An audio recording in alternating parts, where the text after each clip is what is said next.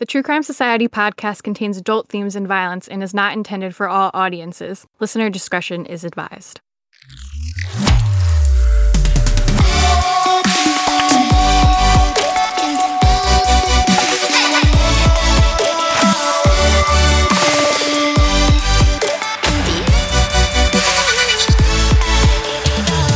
What's up, guys? Welcome to another episode of the True Crime Society podcast with Stephanie and Olivia. It is February 3rd, Thursday. We're here, ready to rock and roll. Very tired. Didn't sleep well last night because my heat broke, so I was very cold. That's not very exciting to talk about. But you had an exciting night that for once we could talk about something besides the weather and being cold or hot. I know, it was crazy. So it was really crazy. So last night my husband decided, we've got a puppy and an old dog, and he decided to take them for a quick walk because the puppy was going crazy. It was rainy. It was, a rainy, dreary night. So where we live is quite, it's not rural, but like we live on an acreage. So we have a bit of land around our house. Anyway, so he was walking down the driveway and he saw all these lights at the bottom of the driveway, which is very strange because our street has no street lights. It's pitch black. So he went down to see what was going on. Anyway, police were sitting out the front of our house in a police car. And when he kind of asked them what was going on, they said they were looking for someone, a man who had run into the bush and had been wearing black pants and a black shirt, and to go inside and lock the doors. And if we saw anything, to call 000, which is the emergency number. So I'm like, oh my God, like this stuff. And I know everyone always says this, but this stuff doesn't happen around here. Like nothing ever happens here. Sleepy town. Sleepy town. It's very quiet. Like we know all the neighbors. It's very, and our street is also a dead end street. So there's absolutely no reason to be down here unless you need to be, unless you live down here. And it's surrounded by bush. Like my house, we have no neighbors on the back. It backs onto the bush. So we were like, oh my God. And anyway, so he came in, we turned on all the outside lights. It turned off all the inside lights just to help him, to not see in, I guess, if he was running around. But the police ended up driving away about an hour later. So we're like, oh, okay, it must not have been anything too crazy. They did originally say they were waiting for the dogs to come, like the sniffer dogs, we call them here, K9 unit, whatever, to come and have a look and see if they could find this guy. Anyway, but they ended up leaving. So we thought, oh, maybe, I don't know, obviously we didn't know what the resolution was. So then I woke up this morning to all these messages saying that there had been a murder in the next suburb to ours, and that it was maybe it was related to what the police were looking for. A man had been stabbed to death. And, I'm assuming that's all it could be, because there doesn't, what other reasoning would there be to have sniffer dogs, to have police out? The police were whispering, they were trying to be very quiet. It's all very crazy. I don't know if it is related to the murder, but I can't imagine what else it would be. That, it wouldn't be for a break-in or a robbery or anything like that. They wouldn't bother. Yeah, I'm guessing whoever it was on the run. Yeah. And so like even after the police drove away, I walked down to have a look and, just you went out on the hunt. And it was just pitch black. Like I even took a video and I sent to you. I think it was just pitch black, very quiet, very eerie. But I don't know. I don't know if they've caught the murderer. I don't know. Like it's only 8 o'clock in the morning here, so maybe some more news will come out today. But yeah, it was very, very unexpected and a very crazy, a little bit scary. Especially when you got kids in the house. You're like, oh my gosh, what do we do? But yeah, it was crazy. Just something that you would never expect on a random Thursday night. Yeah. You went out there like the true crime enthusiast you are. I kept telling my husband to go out. He's like, what if I get jumped on the driveway? I said, just take the keys and give him the car keys. Yeah. But anyway, yeah, I don't know. Very strange. I remember one time I live like in a building that has a restaurant below it, for people who don't know. So, and I live kind of on a more main road.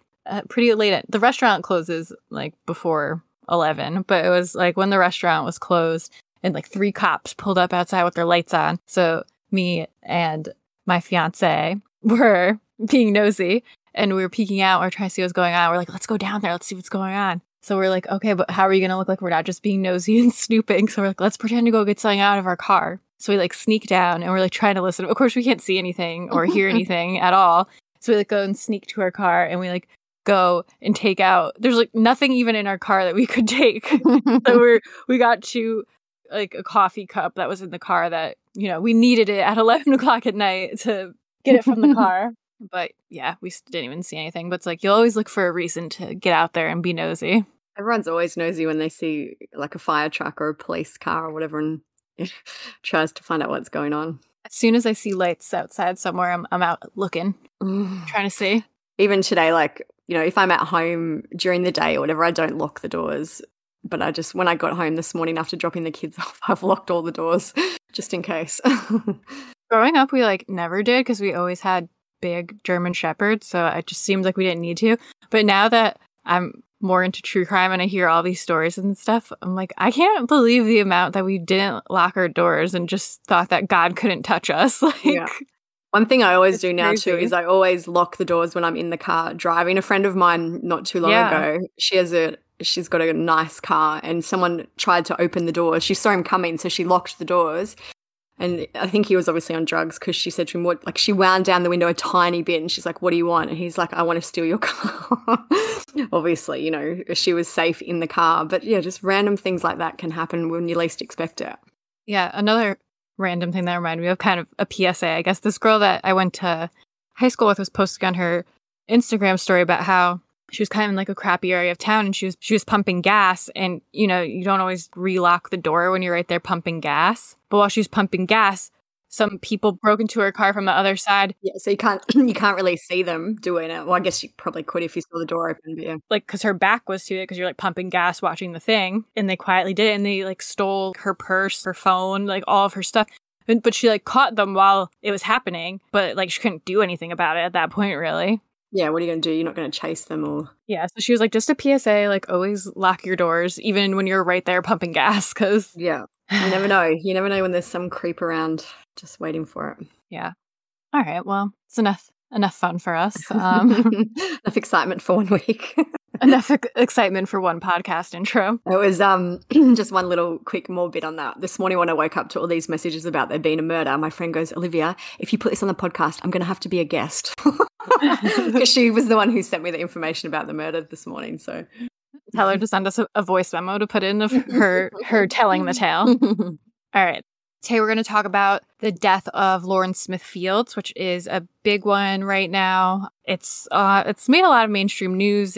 I'm assuming most people have heard about it. She went on a Bumble date and then was found dead in her bed, and the police kind of just said it was an accident and forgot about it. And her family pushed for them to investigate it more because obviously, like, why wouldn't they investigate it more? I mean, there's a lot more to it. I'm just giving you the brief summary here to jog your memories. It's very topical and very recent. Like, she only passed away in December, so it's only, you know, it's all picked up steam in the last few weeks, it seems to. Yeah, it's making more news now because there's been a lot of protests because Lauren was Black and the man who she went on the date with was white. And a lot of people are saying that they feel like this was swept under the rug because she's Black. And the police didn't seem to care to investigate her case.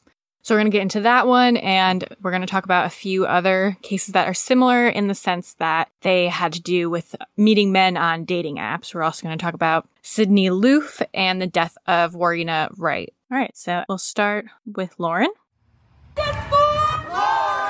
Calls have been growing louder, like this march on Sunday. Hundreds calling on police to investigate the death of 23-year-old Lauren Smith Fields. Investigators say she overdosed in her Connecticut apartment on December 12th in the company of a man she had just met on the dating app Bumble. Since the beginning, her family has questioned what really happened and whether police properly investigated. No one is going to discard my daughter like she's rubbish. Today, a major development. Bridgeport, Connecticut police now say they will investigate the death as a crime and will be assisted by the U.S. Drug Enforcement Administration. The police chief says the Bridgeport Police Department continues to treat the untimely death of Lauren Smith Fields as an active investigation, as we are now refocusing our attention and efforts to the factors that led to her untimely death. We have engaged several partners to assist with this portion of the investigation. So we haven't been able to find too much on Lauren's life before this incident occurred, so we don't have too much background information on her. Maybe more will come out as the story goes on. But as far as we know, Lauren was 23 years old when she passed away on December 12th, 2021, and she lived in an apartment in Bridgeport, Connecticut, and that's where all this took place.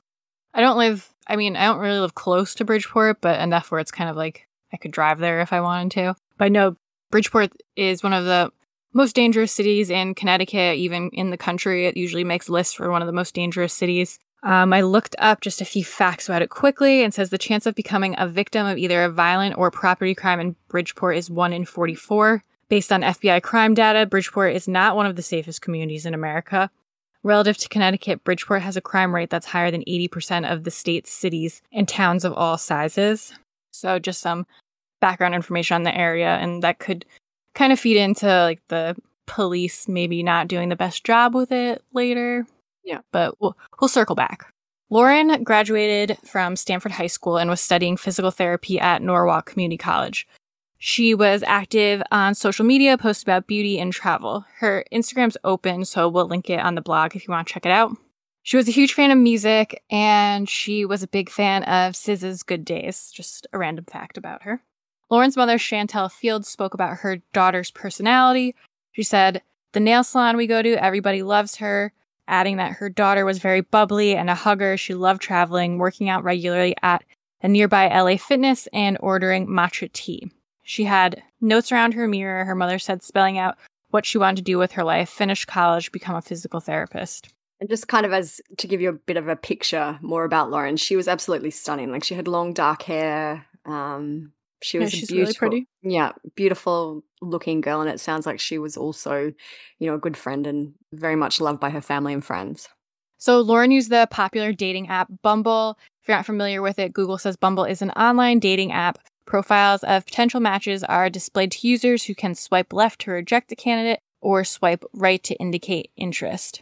It sounds kind of similar to Tinder, but it seems more like Tinder's more known for being kind of like a hookup app now, I guess, whereas Bumble is more so for people who are looking for relationships, maybe. I don't know. I haven't been on one in years because, as you know, I just got engaged. I always thought Bumble was a bit more...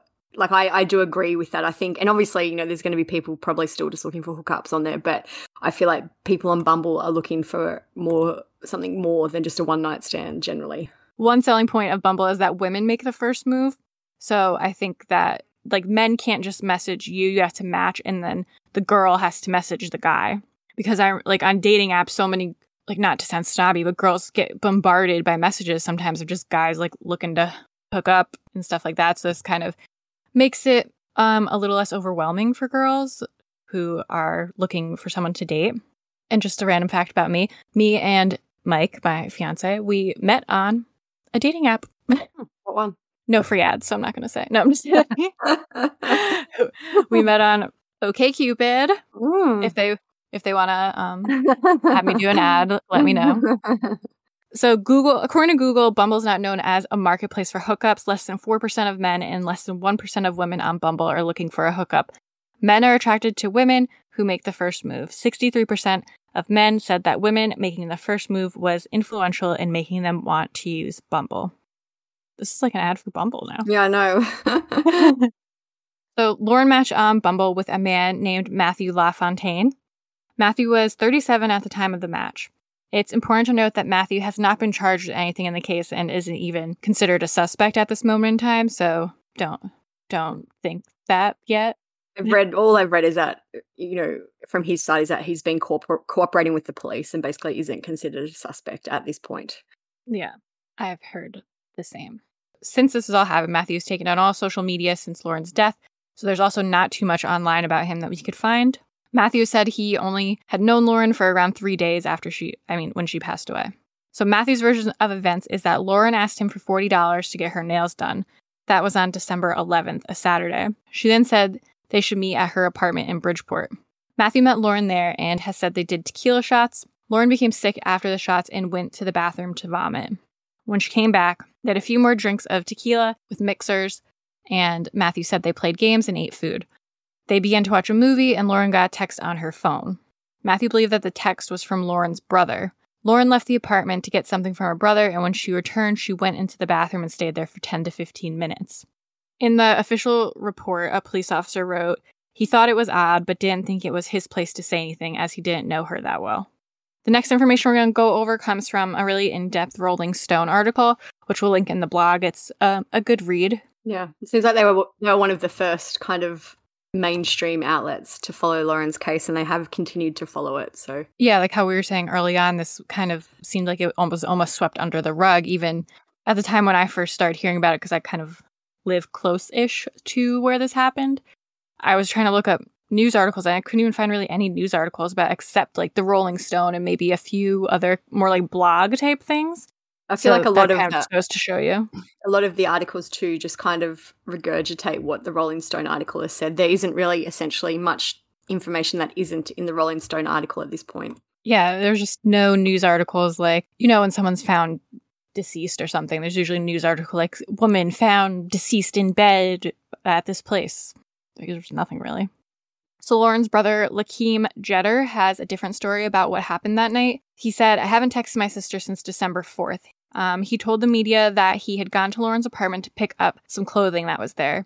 He said, I didn't know that anybody was in there. She came out and she was out here for like 10, 15 minutes and she walked back into the house. She looked normal. She didn't look sick. She didn't look tired. She didn't look drunk. I'm her second older brother. If I would have seen her drunk, I would have said, what are you doing? Why do you look like that? Lauren and Matthew kept drinking the tequila until they finished the bottle. They watched the movie and Lauren fell asleep on the couch. Matthew said that he carried Lauren to her bedroom where they both went to sleep. At 3 a.m., he said he went to use the restroom and she was snoring. At 6:30 a.m., he said that she was laying on her right side with blood coming out of her right nostril and she was not breathing. So he called 911. The investigation into Lauren's death seems to have been botched almost from the very start. Lauren was pronounced dead at the scene on December 12th, and her body was removed. It seems like no real effort to trace her next of kin was made. The family made a big point of being like, the police didn't even reach out to us and let us know that she passed away. They found out from her landlord that she had passed away. I feel like, too, I've read that there's actually a protocol that is meant to be followed when someone dies in a situation like this, and I think the police have 24 hours in which they have to inform the family. They didn't make an effort. Lauren's phone was there. It was her apartment. There would have been a way they could have contacted someone in her family, but they just didn't do it. Lauren's mother, Chantel Fields, tried to contact her daughter for hours. Are you okay? Please let me know. She was texting her. The following day, December 13th, Chantel went to Lauren's apartment and she found a note stuck to the door. If you're looking for Lauren, call this number, the note read. Lauren's landlord answered the number and went to meet Chantel. And that's how she learned that Lauren had passed away, from the landlord. The landlord gave them the number for a detective who told her son in a phone call that Lauren had been on a Bumble date with an older man before she died. The family phoned an officer, Cronin, who said he would arrive in 30 minutes. After waiting over an hour, they said they called again, and the family was told to stop calling. Chantel said how they spoke to us was disgusting, hanging up the phone and telling us to stop calling them. Officer Cronin needs to lose his job. From there, Lauren's family obtained a copy of the police report detailing the events of the night she died. Nowhere in the report was it mentioned that Matthew had been taken in for questioning. Lakeem, Lauren's brother, asked the police about that, and they said he had not been taken in as he seemed like a nice guy. Quote, nice guy. That was what they actually said. And I've seen other things saying a really nice guy or a very nice guy. So that was their reasoning for it. People said BTK was a nice guy too. The police report does state that Matthew was frantic about the situation when they arrived, just as a side note. Police took Lauren's phone, $1,345 cash, keys, and her passport from the apartment, assuming they held onto it for safekeeping, since it doesn't seem like they were looking for evidence, really. As far as we've seen or researched, that there wasn't really any forensic examination of the apartment or anything like that done at the time. So 3 days after Lauren was buried brings us to December 29th. Her family returned to the apartment to clean out her belongings. They found a used condom with semen in the trash, lubrication, bloody sheets, and an unidentified pill. None of this had been taken into evidence, as we were just saying. Due to Officer Cronin's mismanagement of the case, it was reassigned to a Detective Garcia. Internal Affairs are conducting an investigation into Officer Cronin now. When Garcia went to the apartment, that was the first time the family said that police came to conduct a crime scene investigation, but the majority of the evidence had been packed, such as the dishes and bloody sheets. Lakeem, the brother, he said, the first night we saw cups there, flipped plates, and the lube. The cops didn't take any of the cups to test the liquor. There was a big stain of blood in the middle of her bed, with streaks going to the right side. During Garcia's visit, the family described him as unprofessional. Chantel recalled Garcia being like, fuck Cronin, he got kicked off the case, he's a fucking asshole. He then called himself, reassuring me, saying that he was Puerto Rican, so he was on my side, and telling me how he has daughters. The family says the relationship with police devolved from there. No contact from December 13th until December 29th. They returned to the apartment to clear out Lauren's belongings and claim a new detective came by to say he'd taken over the case from Detective Cronin. The detective said he effed up, he messed up, he effed Cronin, he messed up, he didn't know what he was doing, he messed up the case. The family says they provided evidence they'd collected to crime scene investigators who arrived for the first time that day, included a bloody sheet and a pill. And 2 cups of like drinks or whatever next to a bottle. They didn't take none of that. We seen a condom, we seen lube, other stuff in there, and they didn't take none of this. Rolling Stone reported on January 16th that none of the evidence allegedly taken by police had been submitted to the proper channels. Lauren's family had been very vocal about their thoughts of Matthew's version of events. Regarding Lauren asking for $40 to get her nails done, they have said that she had her nails done just days before her death. They were still intact, so when she died, they did not need to be redone for her funeral. Well, are they trying to like?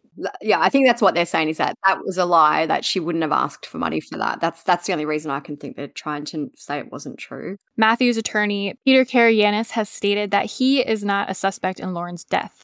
He said, "I think it's the media that's made him the main focus of this investigation. Although Bridgeport police did investigate the matter, he did fully cooperate, and he's not the main focus of the investigation anymore. As we know, the DEA is involved now, and they will help local authorities investigate the matter and get to the bottom of what happened to Lauren." The attorney also described Matthew as single and age 37. He said, "We will continue to cooperate with authorities to help definitively determine what happened to Lauren on that evening. And we want her family to find some peace after this heartbreaking loss." We're now at Sunday, January 23rd, and that would have been Lauren's 24th birthday. Her family organised a march in Bridgeport that attracted local and national attention. Hundreds of people showed up to show their support, and they all sang happy birthday to Lauren. Protested chanted things like, "We want answers," "Protect Black women," "Save our daughters," "Bridgeport step up," and "Mayor Ganem step up," as they marched from Congress Street to the Morton Government Centre. Lauren's father, Everett Smith, was there, and he said that the family's treatment by the city and police is, quote, "totally unacceptable." And Chantel also spoke and said that her daughter had been treated like rubbish. Everett said, "The arrogance, the insensitivity, my daughter had a life. My daughter travelled the world, she was in college. All we keep getting is doors closed in our face and empty promises." So the next day, January 24, the Office of the Chief Medical Examiner ruled Lauren's death to be accidental. They said that she died by acute intoxication due to the combined effects of fentanyl, promethazine, hydroxyzine, and alcohol. Because fentanyl was found in Lauren's system, Bridgeport PD opened the investigation, which will be conducted by the Narcotics and Vice Division with assistance from the US DEA. So that's what the lawyer was speaking about in the last statement that we mentioned. The Chief of Police, who is Rebecca Garcia, and it's a little bit confusing because there is Rebecca Garcia and there's also another male officer, Garcia, who has been dealing with the family. So this isn't the first Garcia we were talking about. Yeah, this is a separate, the Chief of Police, Rebecca. Bridgeport Police Department continues to treat the untimely death of Lauren Smithfields as an active investigation, as we are now refocusing our attention and efforts to the factors that led to her untimely death. So if you're not familiar with the drugs that were found in her system, promethazine is an antihistamine and is used to treat allergy symptoms such as itching, runny nose, sneezing, the usual allergy symptoms. It also prevents motion sickness and treats nausea and vomiting or pain after surgery. It can be used as a sedative or a sleep aid. Fentanyl is a powerful synthetic opioid that is similar to morphine but is 50 to 100 times more potent. It is a prescription drug that is also made and used illegally. I know a lot of drugs these days like cocaine and heroin and things like that are sometimes cut with fentanyl, which is what actually causes a lot of the deaths recently. Yeah, and it's like mixed with everything these days. And people don't know, people take it and take their usual amount of, say, cocaine, but it's mixed with fentanyl and you need much less fentanyl to overdose and die. Like morphine, fentanyl is typically used to treat patients with severe pain, especially after surgery. Hydroxyzine is also sold under the brand name Atarax, and that's also an antihistamine. It's used for the same treatment of itchiness, anxiety, and nausea, and it can also cause sleepiness.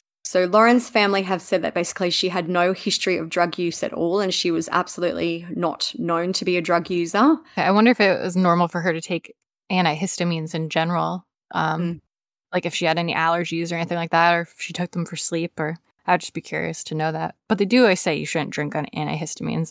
I'm sure we've all done it, but that's just like, fentanyl is obviously a whole different thing, but just wonder how much was in her system that she was drinking on them, on 2 different antihistamines too. Or if that was part of like her being drugged. Yeah, well, those possibly. 2 antihistamines you wouldn't think would be cut with fentanyl. Like they're just basic drugs that you get from the drugstore. You will have to wonder where the fentanyl came into play. Yeah, that's why I'm curious, is if she normally took antihistamines. I have seen some comments online that, you know, because of the combination of drugs, that they are sometimes seen in date rape scenarios. Obviously, I'm not saying thinking that's what happened here, but there are many comments about that online. Well, because the antihistamines, they make you sleepy to begin with, especially if you're drinking on them, they can make you extra sleepy and like confused and groggy. That's why I was like, I wonder if she takes them normally. I'd be curious to know. So after Lauren's cause of death was made public, the family attorney Darnell Crossland said, "I think they thought we were going to shut up and lose faith in Lauren and think she was just a drug addict, but people didn't run away, they doubled down." Darnell Crossland has been very vocal in this case now that he's been kind of retained by the family. He tweeted and said the ME findings doesn't cure any of Bridgeport Police Department lack of process. In fact, it makes it worse. As a result of a botched investigation this morning, we are left with more questions than answers. And he's also tweeted, "I've never seen a medical examiner conclude a mixer of drugs as an accident without knowing who provided the drugs or how it was ingested. Lauren didn't use drugs." So Lauren's father, Everett, has also spoken about the overdose finding. He said, "Without a doubt, we know that my daughter was not a drug user, and I have had a second autopsy myself paid out of pocket because we felt so uncomfortable with the way it was handled." So I haven't actually seen any more information about the second autopsy because I know they buried Lauren. So I don't know if that was conducted before she was buried or if they're going to have to exhume her or what. But anyway, her father has said that he has paid for a second autopsy. Lauren's family are now suing the city of Bridgeport in connection with the police department on the grounds of mishandling the case. According to Darnell Crossland, he said it's a violation of the 1983 Civil Rights Act. He spoke to CNN and he said the family is not paranoid. The reason it feels that way is because as of late, Gabby Petito was missing and the type of manhunt that was out for her killer was insurmountably different than we see here. When Lauren's family were finally able to speak to the Bridgeport police, they said they were taken into an interrogation room and basically treated like criminals. They said that Detective Garcia, not Rebecca Garcia, this is the other detective, made them feel uncomfortable. They said, "When I mentioned that fuck Cronin in the interrogation room, he turned into a maniac. He said, I would never talk bad about another colleague and you're lying." That's what Chantel, Lauren's mother, said. Well, I mean, I wouldn't want my boss to know that either. Like, whatever. I feel like everyone would deny that. So as we mentioned, that this case in the last few weeks has kind of been getting more media attention. Cardi B has also taken up for the case. She's tweeted about Lauren's death and she said, "Connecticut, you have failed that young lady." The mayor, Joseph P. Ganim, has also made his first statements about the case and he's spoken about how police have handled it. He said, "I share concerns echoed by many about the amount of time and manner a family is informed of a loss. Death notification should be done in a manner that illustrates dignity for the deceased and respect and compassion for the family. Therefore, I will work with the Chief of Police to make appropriate changes here in Bridgeport now for our department's policies and practices regarding notifying family members of a death. I support and add my voice to the family, community and elected officials who are calling for state legislation on this issue." One other kind of interesting, maybe a fact, I don't know, but thing that's come out in the last few weeks is that the landlord has said that he had a knock on his door at 5:30 a.m. on the day that Lauren was found dead. He said he didn't answer the knock because it was too early, but Lauren was pronounced dead 1 hour later. According to the family, this knock at the door has not been investigated by police. So I guess the insinuation is that maybe it was Matthew, or I don't know what. It's weird. Darnell Crossland, the attorney for the family, has also spoken again. He spoke about Matthew's involvement in the case. He said they've been tight-lipped about his involvement, but we've been finding out on social media that Matthew, the individual who was with Lauren, has a huge connection with the police department, and his family does as well. Darnell Crosland also spoke about Officer Cronin. He said Cronin has intentionally or negligently created a cover-up for the responsible party in Lauren's death. So I feel like they're going down the route of insinuating that there may be some police cover-up going on. Yeah. He's also spoke more about the kind of inappropriate relationships within the police department. He said the acting police chief was a long-time living girlfriend of the head of internal affairs. We have a lot to outline the incestuous, corrupt and disorganised space here. Chantel and Lauren's brother Lakeem said when they walked into the police office, they were treated as suspects. And, you know, as we mentioned, they were put in a tiny interrogation room. When they walked into the room, everyone looked up and they gave us dirty looks, Lakeem said. It was scary. They were yelling at our lawyer, telling him to shut up, and they were grabbing their guns. Oh, Bridgeport. Matthew has also now not ruled out taking legal action. Too early to tell in regards to that. There's a city council member in the area called Maria Pereira. She has also now questioned how the police department would treat a wealthy white mother and father who had lost their daughter, particularly if the last person she had met was a 37-year-old black man on a dating app. She said, I believe wholeheartedly this would never have happened if it was an affluent white family's daughter. Bumble made a statement to Rolling Stone. They said, we are deeply saddened by the news of Lauren Smithfield's death and have reached out directly to the family to offer support. We stand ready to provide appropriate assistance and information as requested by law enforcement. The safety of our community is our priority and we will continue to work day in and day out to keep our members safe. We have a dedicated team who responds to requests for information from law enforcement authorities around the world. So on January 28th, so that was literally just a few days ago, the family of another woman found dead in Bridgeport on the same day as Lauren came forward. Brenda Rawls was 53 when she died on December 12. Brenda's family has said, just like Lauren's family, they were not notified of her death and they had to investigate to find out themselves. This info comes from NBC News. Brenda's sister Dorothy Walls Washington said that Brenda and her were close and they talked on the phone or texted one another every day. On December 11, Brenda told her family that she planned to go to the home of a male friend who lived down the street. Her family said they then tried to reach her on December 12 and 13 and they couldn't get in touch with her. On the 14th, we said, something's wrong. So two of my sisters, my niece, and my niece's boyfriend walked down to that male's house. When they asked him where she was, he said that he couldn't wake her up on December 12 and that she had died. We knew nothing what was going on. 57-year-old Dorothy Rawls of Bridgeport says she is hoping and praying for a light at the end of the tunnel after 2 weeks of what she describes as the most painful experience she and her family have ever had to endure. We want to know why our sister was treated like a Jane Doe. Nobody notified us. It's almost like they wanted to disappear and for us to disappear. Rawls says her sister, 53-year-old Brenda Lee Rawls, was found dead under what the family describes as mysterious circumstances in a house on Pearl Harbor Street, December 12th. The whole family joined together in a Christmas morning prayer vigil, each member sharing words charged with emotion. I love you, Brenda. I will never, ever forget you. You will always be in my mind, in my heart. I love you. Somebody, please, talk to us. Tell us something. One of the Rawls sisters called a funeral home to ask whether her body was there, but it wasn't. The funeral home then advised the family to contact the state medical examiner, and that's where they found her. The sisters said they never took any opportunity to look for next of kin. The next time we saw our sister, she was in a funeral home. The family has sent letters to the mayor, to the acting police chief, and they haven't received any responses. NBC tried to get in contact with the mayor again, and he didn't respond at the time that they printed the article.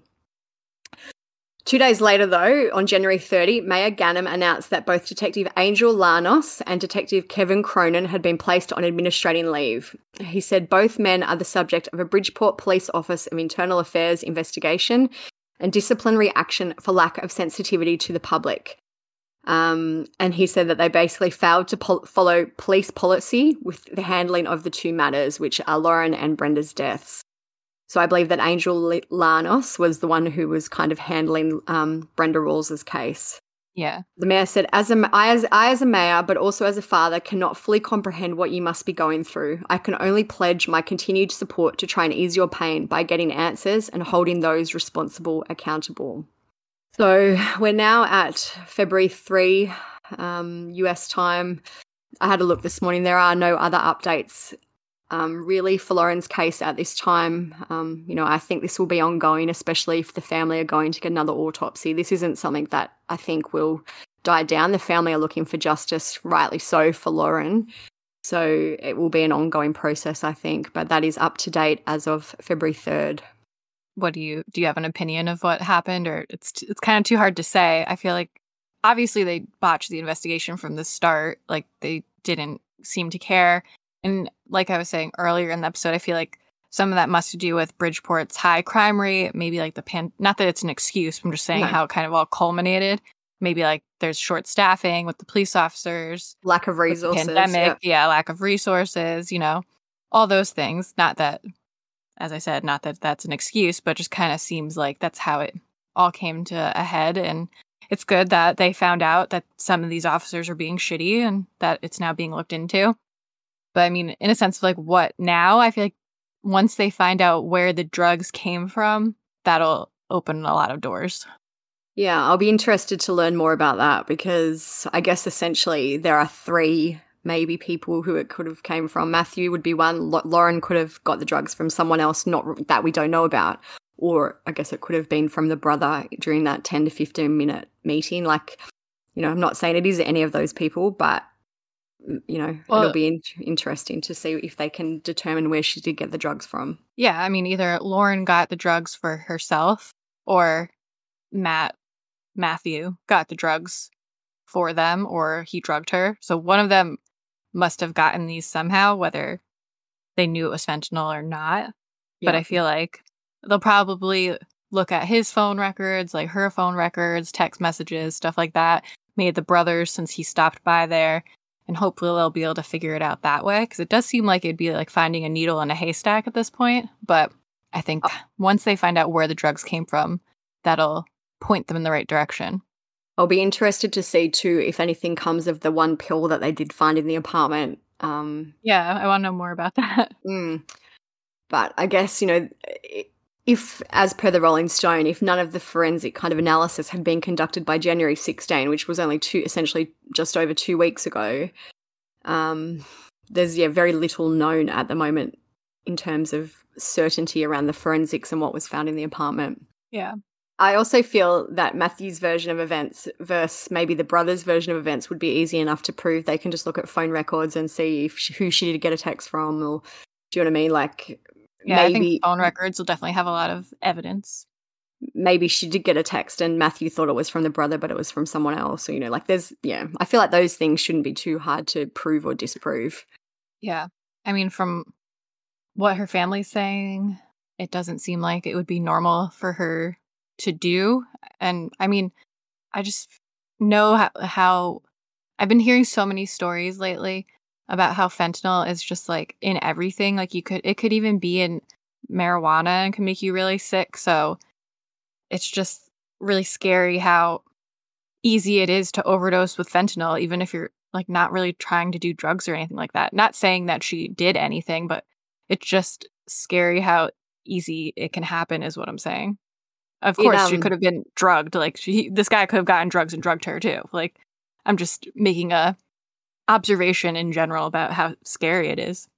I would say that maybe, 90 or even 95% of the drug deaths that we see both in True Crime Society and our other groups are fentanyl at the moment. Like, they're always, like, very, very rarely is it just cocaine or it's always something that's been cut with fentanyl. It just seems to be super deadly and an epidemic at the moment. Like, if someone wanted to buy, like, a Xanax or a prescription pill, which obviously, like, you're abusing drugs, but sometimes people just, like, want to take a Xanax or want to take, maybe, like, Adderall or things like that, where people don't even really think that much about it. It could have fentanyl in it. Yeah. Will be interesting to see what happens. I'll be interested to see kind of, like, where the investigation goes from here, like, what they find out, how they find it out. But, yeah, I think there will be lots more information to come soon. Lauren obviously isn't the first woman to die after meeting someone from a dating app, and sadly, I doubt she will be the last. So we're going to talk about 2 other cases over the last few years that were popular where dating apps were involved. Just to remind everyone to be safe on dating apps.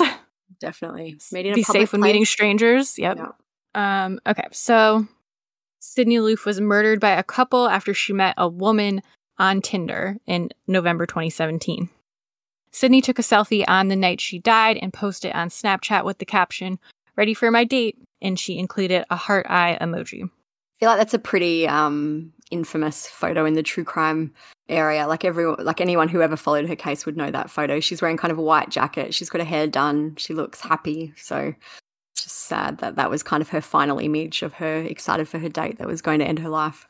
Yeah, and she's very like cute looking. Like she has like a little like pixie face in a way. Yeah. So Sydney had struggled with depression in the past and had a tattoo on her arm that read, "Everything will be wonderful someday." Everclear song.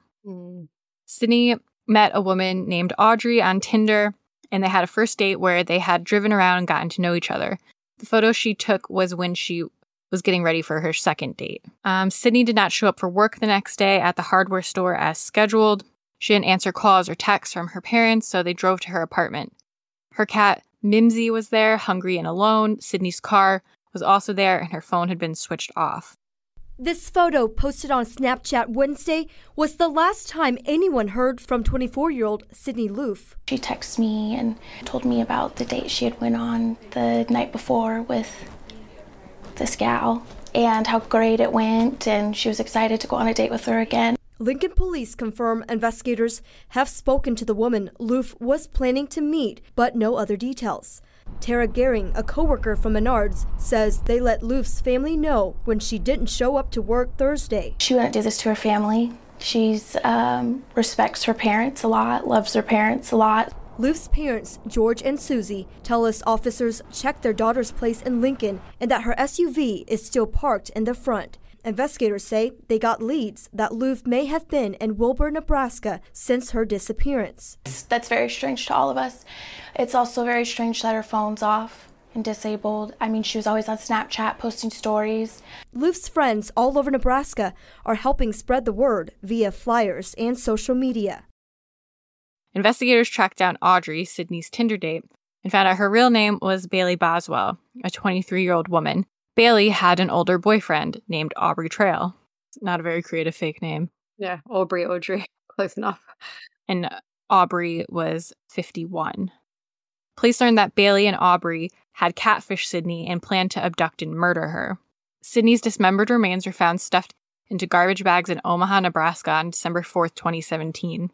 Sydney's body had been cut up into 14 pieces, and some of her organs and body parts were never found. The cause of death was suffocation, and she had put up a fight in her final moments.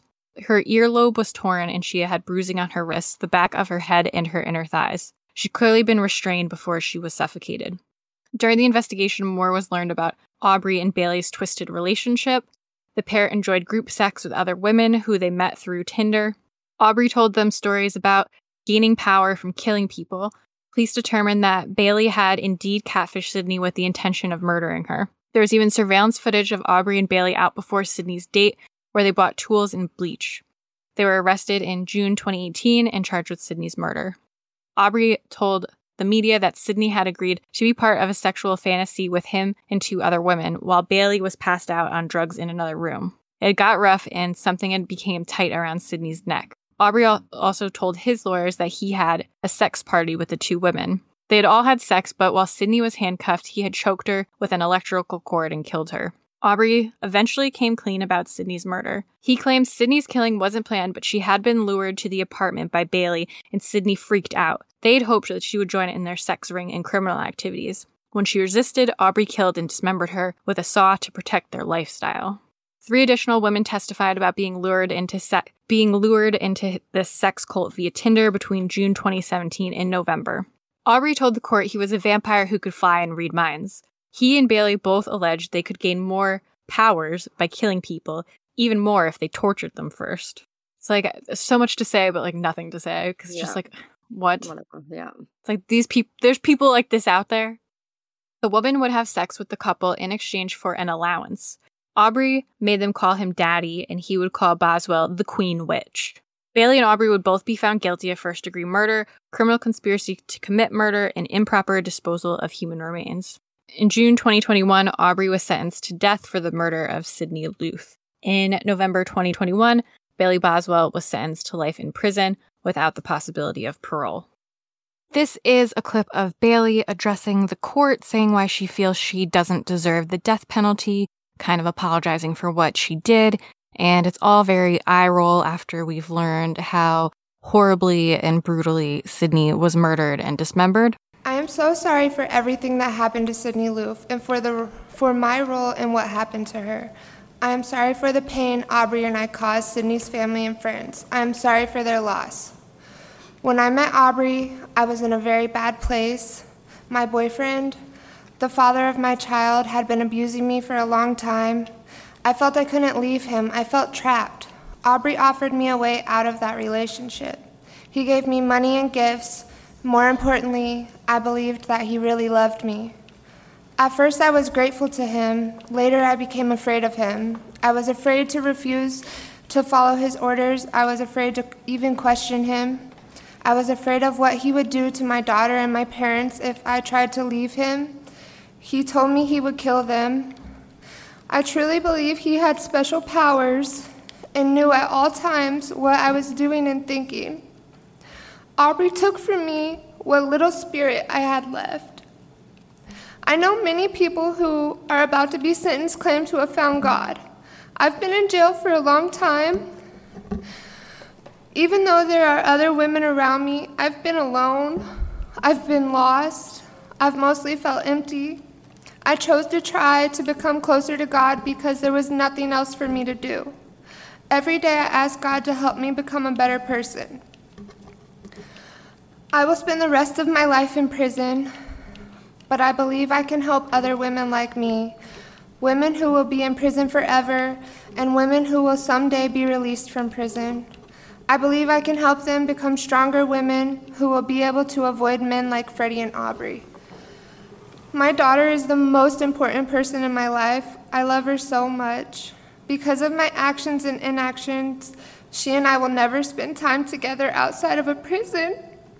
When she is old enough to understand why I'm in prison, she will have to live with the knowledge that her mommy was convicted of murder. Her friends will believe her mommy is a murderer.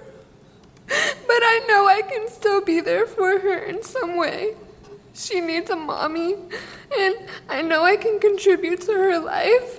For my sake, please don't. For my daughter's sake, please don't take my life. So, yeah, it's very cringy to hear her say how she deserves to be a mom and to be a mommy to her daughter when she took away Sydney's chance to live. Maybe that's harsh of me, but it really annoyed me to hear this apology from her. It's a very sad one because they preyed on Sydney, who was obviously quite vulnerable and lonely. Yeah, I guess in that end he admitted that she didn't agree to the sex party, right? Like, because first he was saying how they were having the sex party and he choked her by accident. And then he said that they tried to convince her to have the sex party and she was like, no. And then they killed her. Because I was like, I wouldn't believe that story to fucking begin with. Like, she's just like this cute young girl who thought she was going on a date with another female. Yeah, exactly. Like, she wasn't there to hook up with a 51-year-old gross guy. Who thinks he's a fucking vampire. Daddy vampire. Yeah, so they really preyed on her. That's one of those really scary stories too, because it's just so random. Like, they literally basically just picked this random girl that they could get on a dating app, tried to sucker her into their weird plan that not a lot of people would be down with, especially with people you don't even know. And when she didn't want to do that, they just murdered her and dismembered her. Rather than have her tell anyone about their lifestyle. Yeah, which they seem perfectly fine bragging about once they were arrested. Very sad. Yeah. So another high-profile case regarding a dating app death comes from Australia.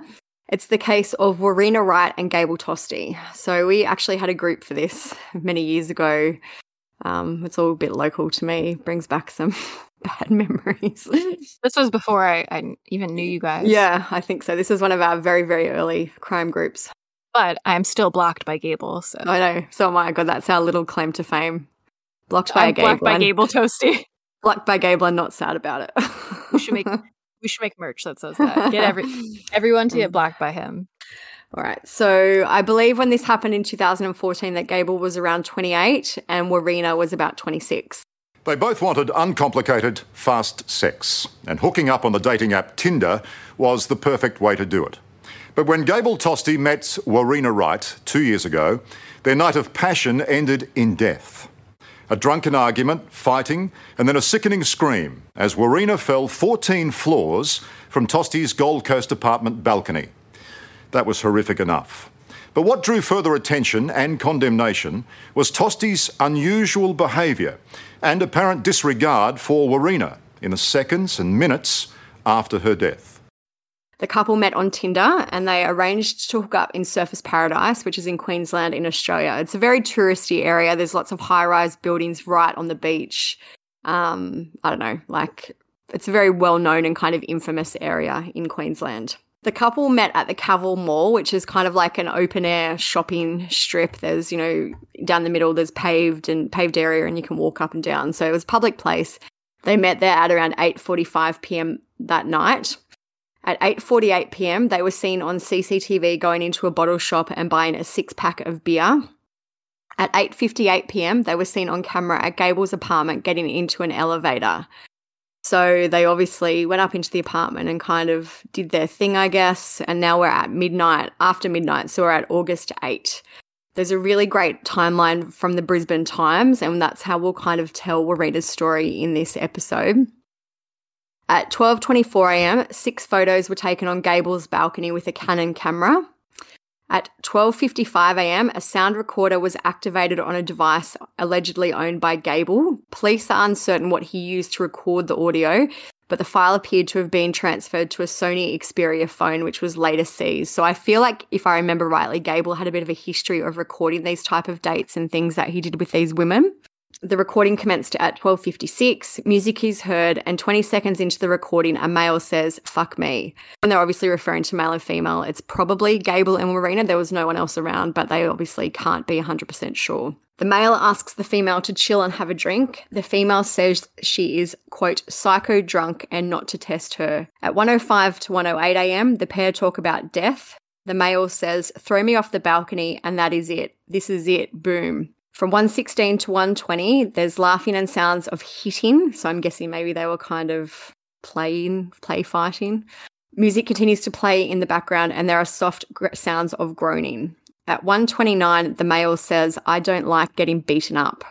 1:36 a.m, the argument begins when the female says she's leaving and she can't find her iPhone. She says, "Are you going to fucking untie me because I will fucking destroy your jaw?" The male then says, "I should never have given you so much to drink. I thought we were going to have fun." And he then asked her to calm down. He says to her then, "You are just a bit violent." He offers to cook her some food and they kind of calm down a little bit after that.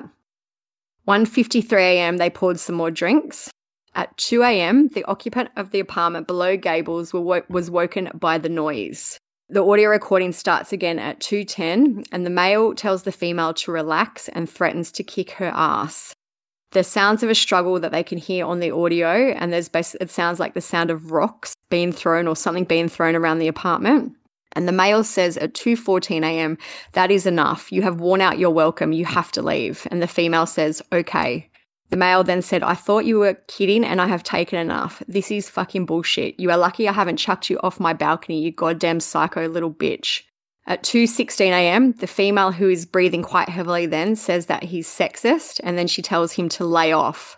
He replies and says, "You're a goddamn psycho. I'm going to let you go. I'm going to walk you out of this apartment just the way you are. You are not going to collect any of your belongings. You are just going to walk out and I'm going to slam the door on you. Do you understand? If you try and pull anything, I'll knock you out. Do you understand?" The female then just said, "I am so sorry." And he said, "I don't care." At 2:17 a.m, there's sounds of struggling and the male says, "Let go of it. Let it go. Let it go." And then there's some choking sounds heard a few minutes later. There's a sound of a metallic object, so I'm wondering if that was her phone or... Anyway, something's dropping to the ground. 2:20 a.m, the door unlocks and a female says, "No." And there's the sound of a glass door possibly being hit.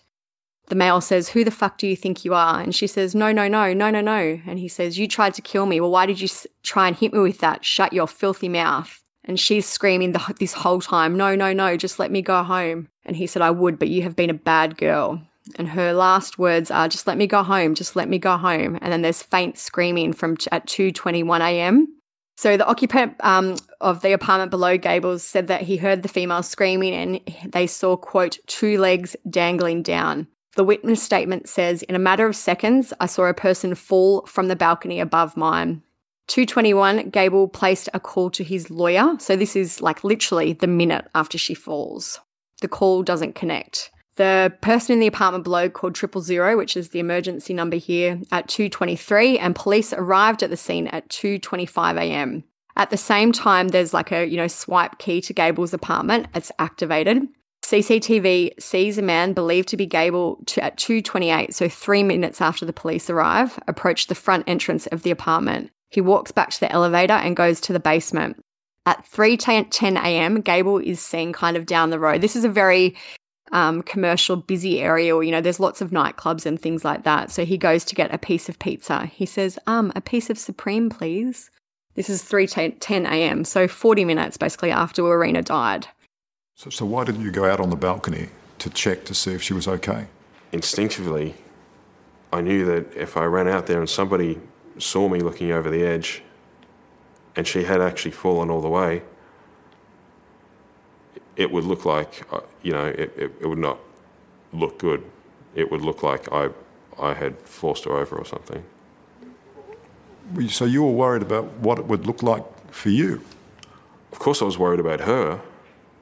I was absolutely terrified at what had just happened to her, but, You just told me that you were a kind and caring guy. Yeah, absolutely. And you couldn't even be bothered to go out on the balcony and look over the side and see what had happened to her. Well, whatever had happened out there had happened, and looking over the edge, that it doesn't help anybody. There's no purpose to it. Wait, you kidding? Well, no, I mean... There's no purpose to looking over the edge. What, to see if she's alive? To see if she's okay? No, because that's just, knee-jerk curiosity. And like I said, I was deeply concerned by what had happened to her. You were so deeply concerned, Gable, that from her death scream to the next event, which was you calling your lawyer, was 35 seconds. I froze on the spot and I thought, I need to do whatever is the most rational thing to do at the moment. I need advice. I need advice from somebody impartial. I had been wandering around the streets, confused, extremely drunk and in shock, and I needed to clear my head and sober up. And so I found a place that had some food. Warriena Wright's body is on the pavement. You don't even know if she's still breathing, and you are happily munching away on a slice of Super Supreme. There's nothing happy or casual or indulgent about it. That night, that was the most scared I've ever been. It's the most distraught I've ever been in my entire life. Can you understand why many people would think you're a cold, heartless, cruel bastard? When you put it that way. At 3:23, Gable called his dad and he said, "Hi, Dad, I might have a bit of a situation. See, I met up with a girl for a date and she started getting really aggressive. It was all right at first and we had sex in bed and she kept drinking. I think that she thought it was a joke and she kept beating me up. It was because she was really drunk or whatever and I forced her out on the balcony and I think she may have jumped off." And his dad said, "Oh, no." No. and then Gable, "A million cops around my building. I'm fucked. I don't know what to do. I didn't cause this. I didn't push her. It's really fucked up. Dad, this is not my fault. I don't know, I tackled her on my floor inside the building and I never forced her over the edge." And the dad goes, "I'm sure you wouldn't have, mate." Anyway, so they keep talking. Dad agrees to go and pick Gable up. And then they all agree to ring the lawyer. And Gable does say at 3:52 a.m., "I may have locked her on the balcony because there's a lock. I can't remember what I did, but I absolutely did not throw her off the balcony. I would never do anything like that." So they go on a bit more, but 4:07 to 4:15 a.m. they discuss what Gable should do. And he says, I did turn on the voice recording. Are you going to stop somewhere? And then they stop and turn it off. Gable went to the Service Paradise police station that same day at 11:30 a.m. and he refused to participate in the police interview. They ordered a forensic examination where they discover some small defensive wounds on Gable's body, but he was released without charge. On August 15, Gable was taken into custody, though, and charged with murder.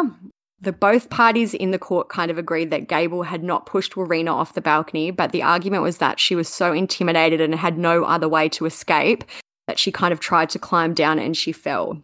Gable made a lot of social media posts before this incident, and they were made public during the investigation. He used to post things like, quote, banged 2 girls tonight. First one was 4 out of 10, not worth mentioning. Didn't look like her pics and I couldn't even finish. So this gives you an idea of the kind of person he was and his personality and his attitude toward women. Just thinking, he reminds me of the guys from the Christy Giles death as well. Yeah, he does. David Pierce, absolutely. He's just like one of them, basically. So there's also a pretty seedy nightclub in Service Paradise called Sin City. And Gable even managed to get banned from there. His ban was because he targeted young women who had complained that he had been, quote, creeping him out. So the trial went on, and on October 20, 2016, Gable Tosti was found not guilty of the murder or manslaughter of Warriena Wright. It took the jury 4 days of deliberation to reach this verdict. Gable did not speak to the media, but his lawyer made a statement that he was, quote, looking forward to moving on with his life. So I think a lot of people at the time were shocked about that decision, especially maybe the manslaughter not guilty charge. Yeah. But, you know, Gable has still, all these years later, is still on the news regularly for he's still Tinder dating, as far as we know. You know, he hasn't changed his ways, and I doubt he ever will. He's just a big asshole because he doesn't seem very, like, sympathetic about any of it. He's, like, smug about it almost. Yeah. Like, I get why he wasn't charged with it, in a sense, because it's kind of, you can't really prove it beyond reasonable doubt, but he's for sure an asshole. Since all this has happened, he's also changed his name from Gable Tosti, which is quite a distinctive name, to Eric Thomas, I guess, to be a bit more generic and blend in when people search for him. Yeah. There's a photo of a Tinder profile that he made after the trial. He's got his name as Eric. In this Tinder profile, it's him, and he says 6'3", and he's trying to be funny here, I guess. And he writes, proud single mum, might also be pregnant, dunno, here to find my princess. And he's got a list of, you know, so his ticks or checks are adventures, friends, laughter, a bunch of other generic shit. And his crosses are definitely not here for validation or attention. Not looking for a one-night stand, but will probably take one anyway. Not here just to promote my Insta. And then he links his Instagram. He's a creep. It's the worst. Yeah. So that's it for Gable. No doubt he'll always be around in some form, creeping around. Yeah. He, like, loves the attention. Definitely. But as soon as you comment anything to him being fresh, he'll block you. Yeah. I don't even remember what I said. It was like some public thing that he was commenting on. And I said something fresh to him. I went real life, broke our own rules, but good old he was days. asking for it. Immediately blocked. So, yeah, as you said, I doubt that these 3 women will be the last women to die after meeting a creep on a dating app. Yeah. It sucks because, like, even with Gable, like, she met him in a public place and then went back to his apartment and kind of all got out of hand. And it's just scary that you never know when you're going to meet, like, the wrong person. Yeah. In Sydney's case, especially, like, a psychopath. Yeah.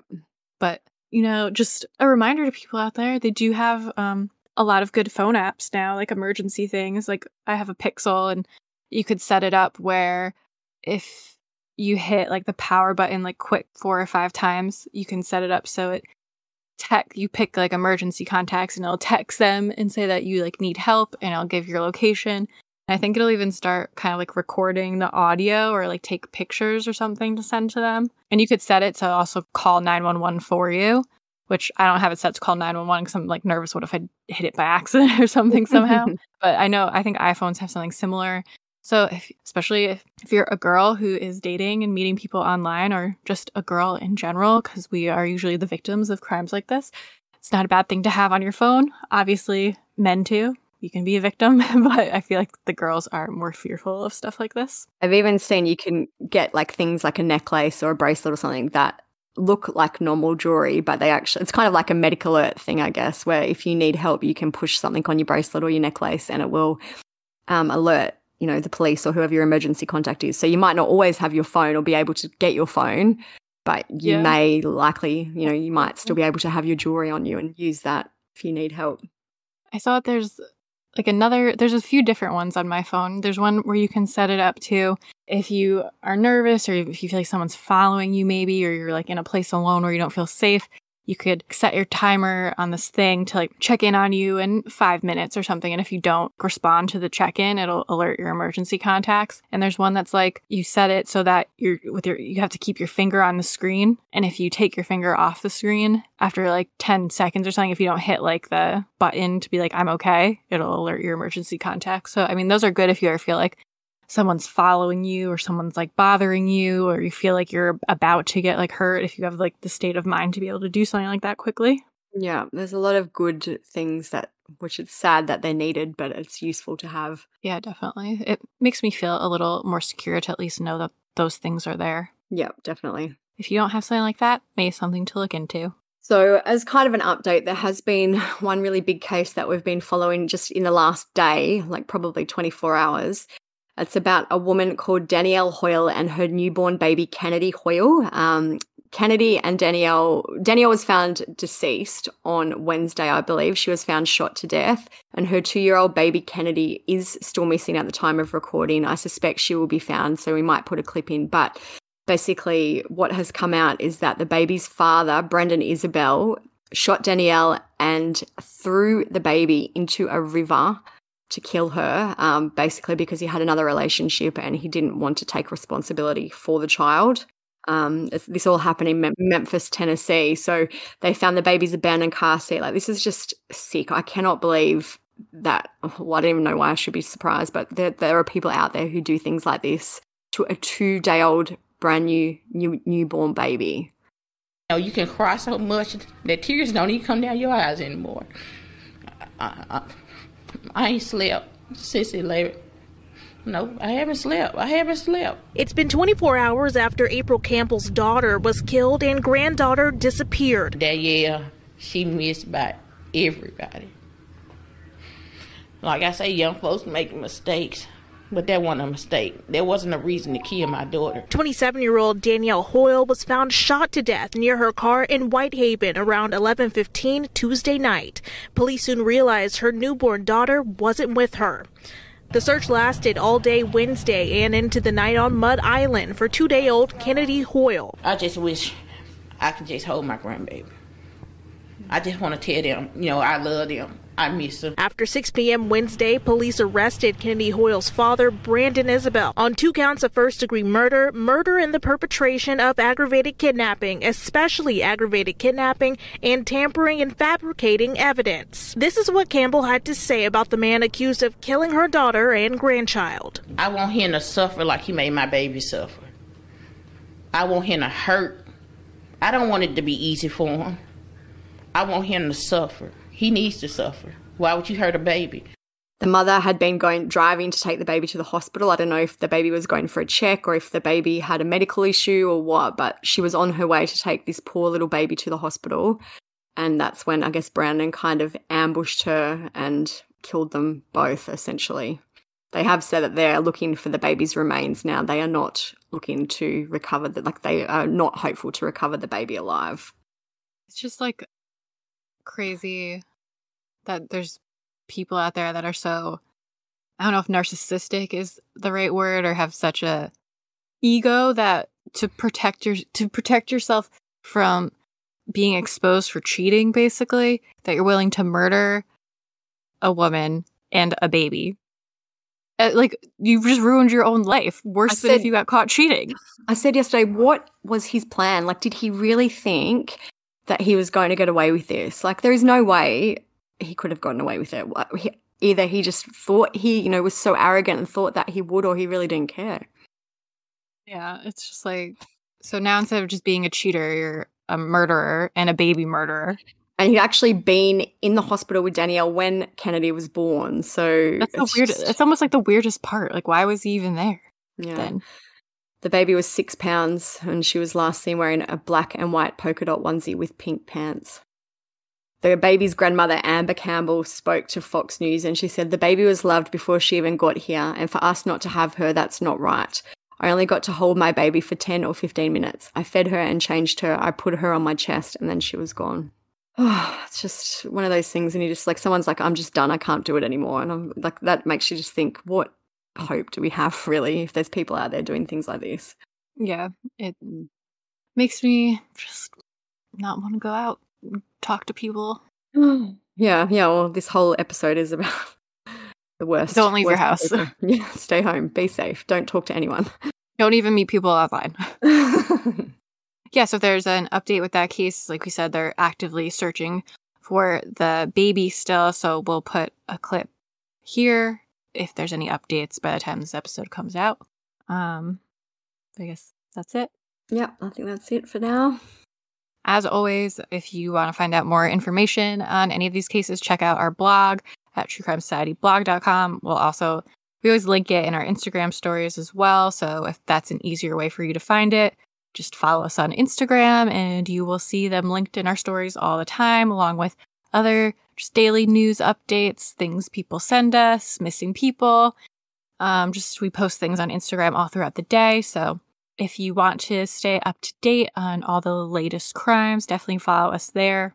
And we also have our forum is a good place to chat with people more anonymously, read some rabbit holes. It's at truecrimesociety.com. It's just a regular forum. You get usernames and you could say whatever you want without people going onto your Facebook profile and stalking your life.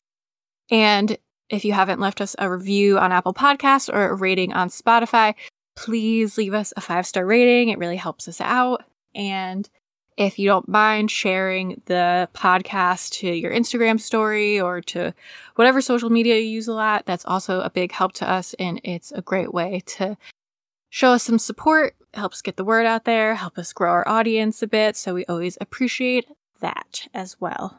Definitely. So that's it for this week. If you guys have any interesting thoughts or anything you want to tell us, send us a message on Instagram, what you think about these cases, whatever. And like I said, now I'm going to start saying thanks for listening, and we'll talk to you guys next time. Bye. See ya.